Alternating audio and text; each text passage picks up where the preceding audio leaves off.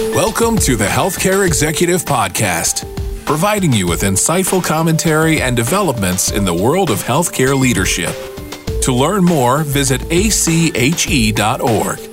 And without further ado, your host, Chris Caraggio. Welcome to another edition of the ACHE Healthcare Executive Podcast. Today we're going to be talking about pressing the accelerator on gender diversity in healthcare leadership. Kind of a mouthful right there, but we have the perfect guest to kind of shake that all down for you. It's Gail Capozzalo, and let me tell you a little bit about her before we introduce her and get her going in this conversation.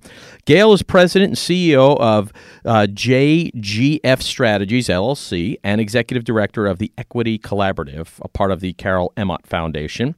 Prior to all that, she served as an executive vice president and chief strategy officer for Yale New Haven Health System in Connecticut. Now, before joining Yale New Haven Health System back in 1997, Gail held senior roles with Sisters of Charity of the Incarnate Word Healthcare System, that was in Houston, Texas, and SSM Healthcare System in St. Louis, Missouri. She received her Master's of Science degree in Public Health Service Management from the University of Missouri-Columbia. As a fellow of the American College of Healthcare Executives, Gail is an ardent supporter of professional development and continuous improvement. Now, she served as the ACHE Board of Governors from 2007 to 2010, as its chairman from 2012 to 2013. She was also a regent from 2004 to 2007, and her involvement with the Connecticut Association of Healthcare Executives includes a term as president from 06 to 07. Now, in addition, Gail is a member of the Institute for Healthcare Improvement's Audit and Compliance Committee. Gail, welcome to the Healthcare Executive Podcast. We appreciate you being here. Thank you. You got it. Okay. You've done a lot. You have done so much in your career. And I think the best way to kind of kick this all off, I mentioned right at the top of your bio there, the Equity Collaborative. I know it's pretty new, right? It was set up just a few months back. So can you just kind of tell us? Actually, yeah. Yeah. Explain what that's all about. It's a nonprofit, right? It's a nonprofit. The Carol Emmott Foundation is dedicated to gender equity, and they started about 4 years ago with a fellowship in which large healthcare organizations could nominate women to take a year, still working, but to also have mentors and sponsors from other organizations and do particular leadership development, both didactically and experientially.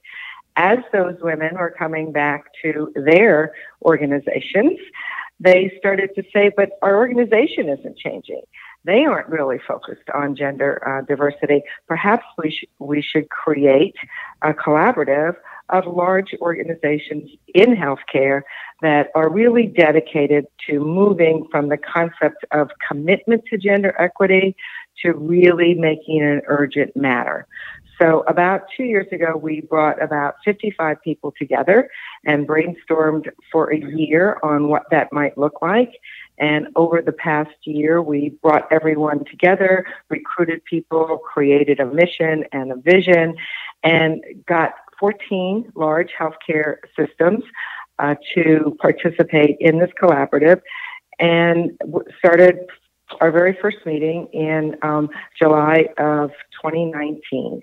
And this collaborative is made up of senior leaders in each of these organizations, and they have made a commitment to taking actions within their organization that will increase fully inclusive gender equity. And that word, fully inclusive gender equity, very deliberately. And we spent a lot of time coming up with those right words, and I'd just like to take a second, if that's okay, to explain what that means. Sure, please.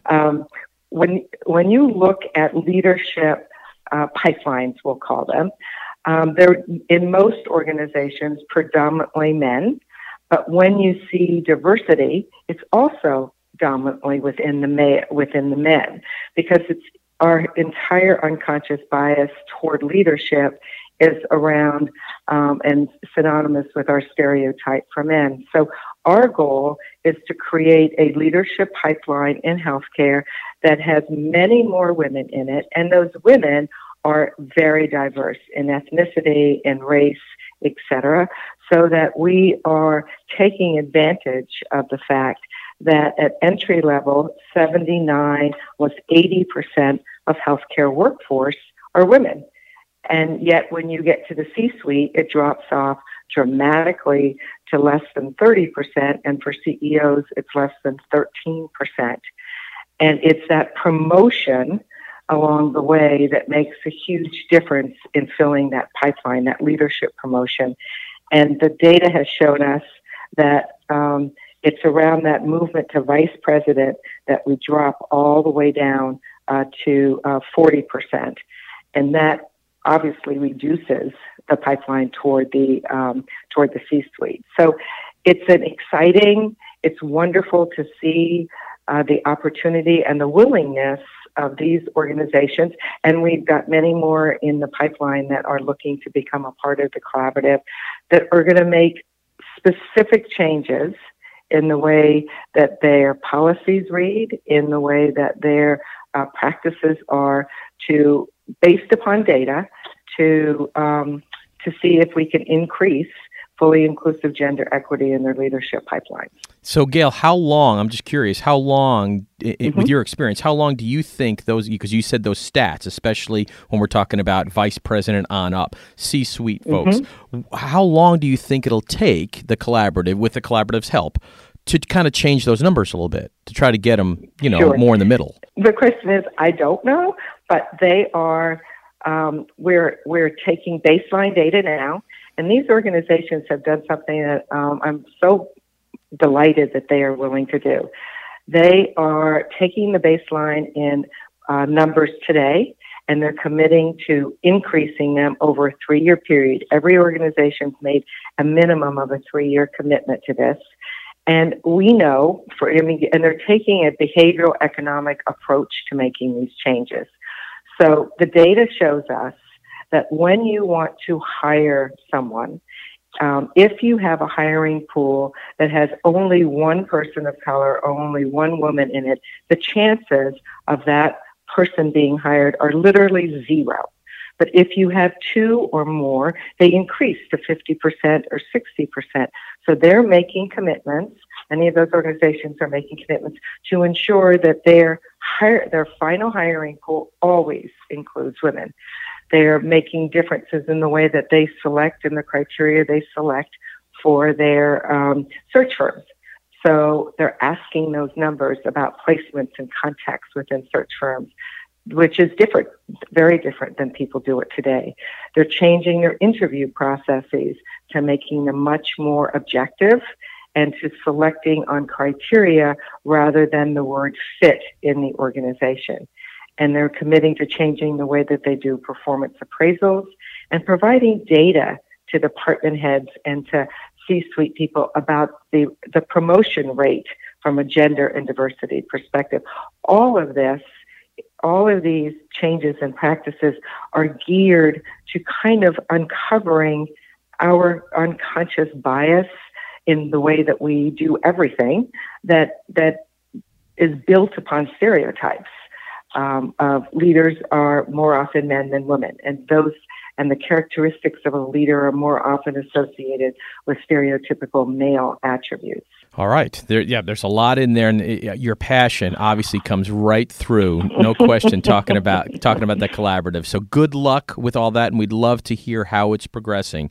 So let's talk a little bit now about, outside of the Equity Collaborative, what you've done in your long, storied career. You've worked everywhere for all different types of health systems and hospitals and billion-dollar healthcare systems. You've run strategies for that. What in your mind, what were some of your greatest achievements, if you will, and who inspired you and motivated you along the way, along that journey? So for me, I've had a very unusual career in that I was literally in senior management from when I entered my career. I started because I was at a time when systems were just forming. So I have spent my career forming systems from individual hospitals and moving to larger and larger healthcare systems to create systems and then to build the infrastructure for those systems, to do business development for those systems so they continue to grow. And to me, the most wonderful thing about my career is the constant new innovative opportunities to enhance patient care quality, to enhance patient-focused culture within organizations. I've been so lucky to be able to build from a one-hospital system that just had some ambulatory to creating a 23-hospital system, or to developing real good quality improvement and patient satisfaction and patient safety measures within organizations. I've done did a lot of work early on with IHI and putting those systems in place. So I've really spent my career building and developing and being innovative. I mean, my super people, Don Berwick is a major mentor of mine. A woman from St. Louis, Sister Mary Jean Ryan, was another. And I've had the benefit of so many incredible colleagues, male and female, along the way that have helped me think through innovative ideas to implement them to enhance patient care. So where so take me back to the beginning of your career. Is that where the passion started about, kind of realizing that these numbers were skewed when we're talking about men and women in leadership roles, especially in healthcare? When did that start for you? In the very beginning.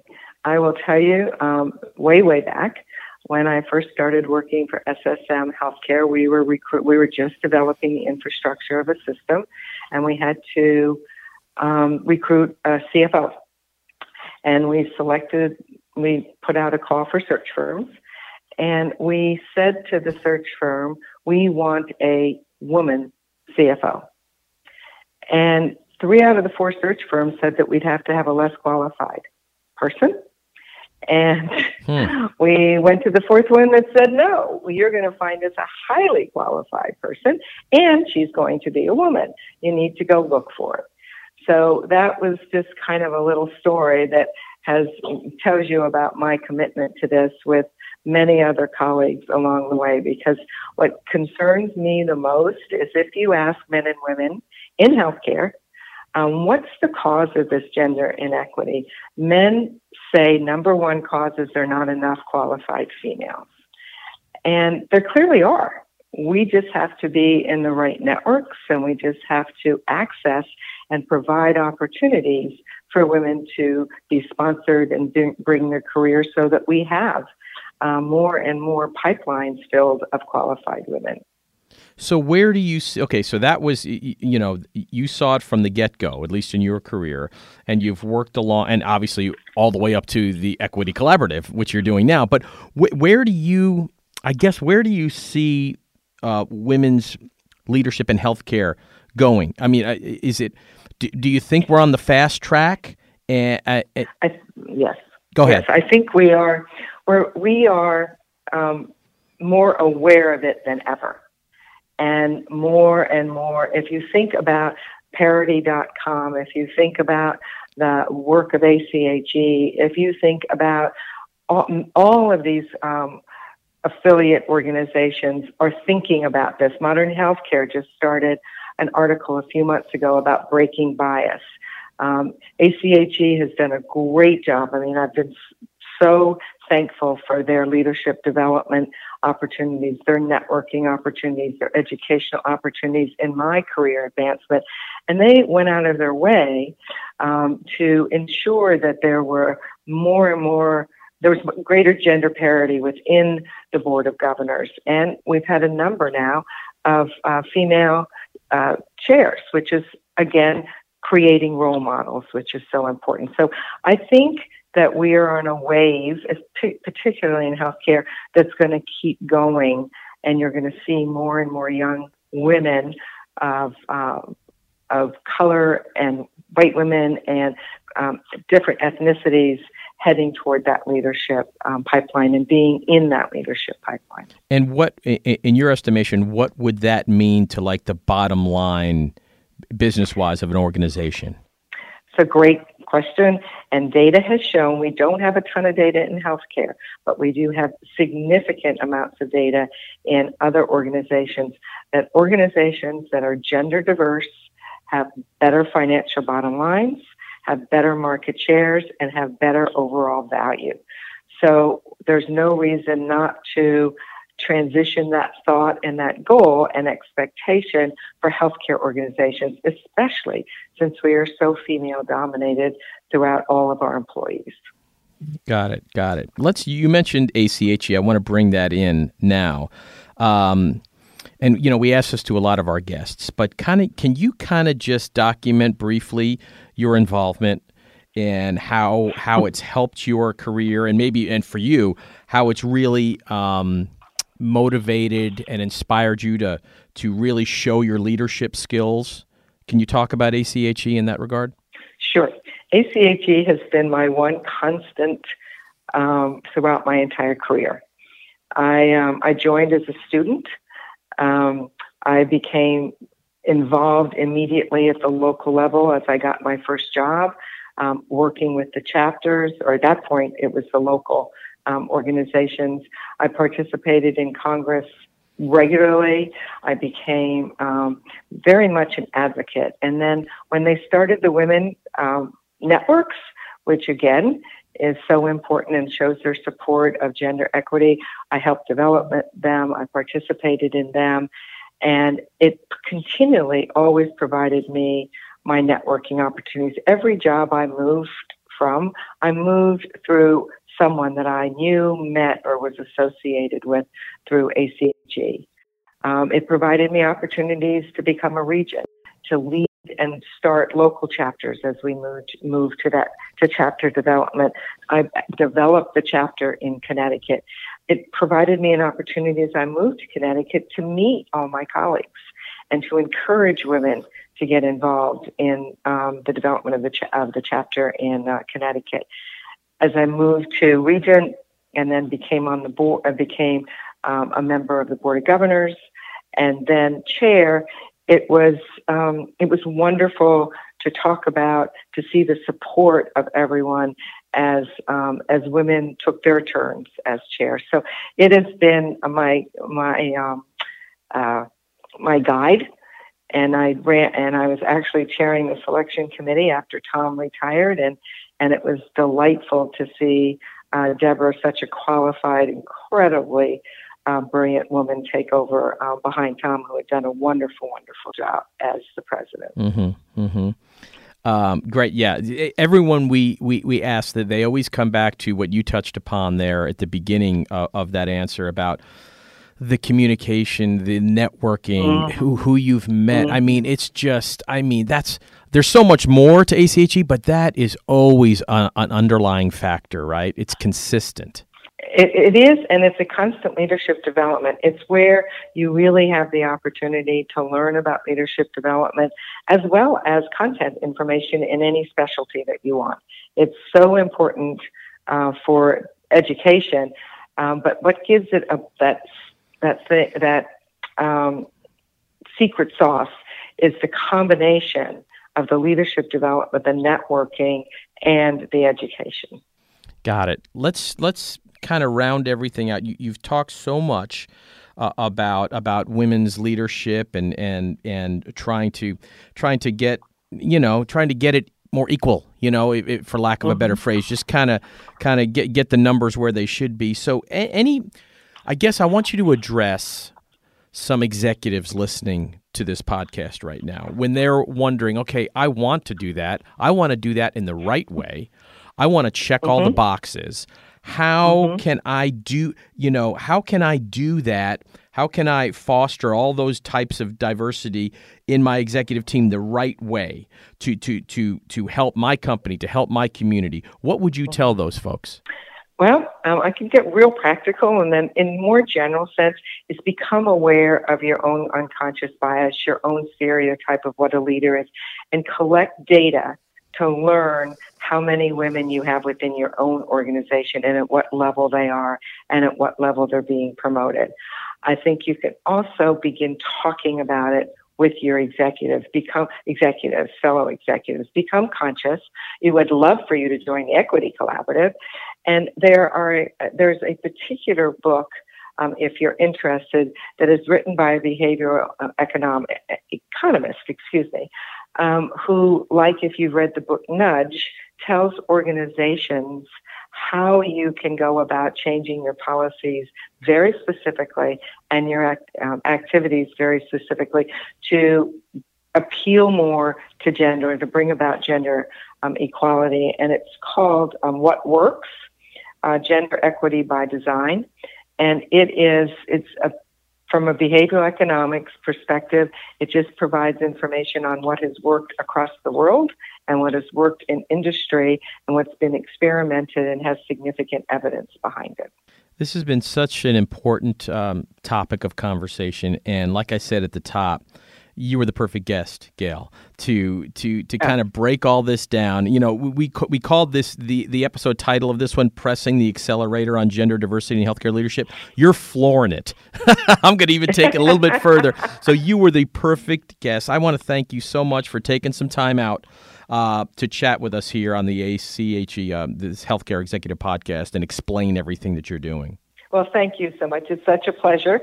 And again, we love more members in the collaborative if anybody wants to join it. You got it. That's Gail Capozzalo. Thank you so much once again. We appreciate it. Thank you. You got it. And folks, thanks for joining us, and join us again soon for another edition of the ACHE Healthcare Executive Podcast. This has been the Healthcare Executive Podcast, brought to you by the American College of Healthcare Executives. If you've enjoyed the show, please consider rating and reviewing on iTunes or your podcasting app of choice. And for more information, find us online at ache.org.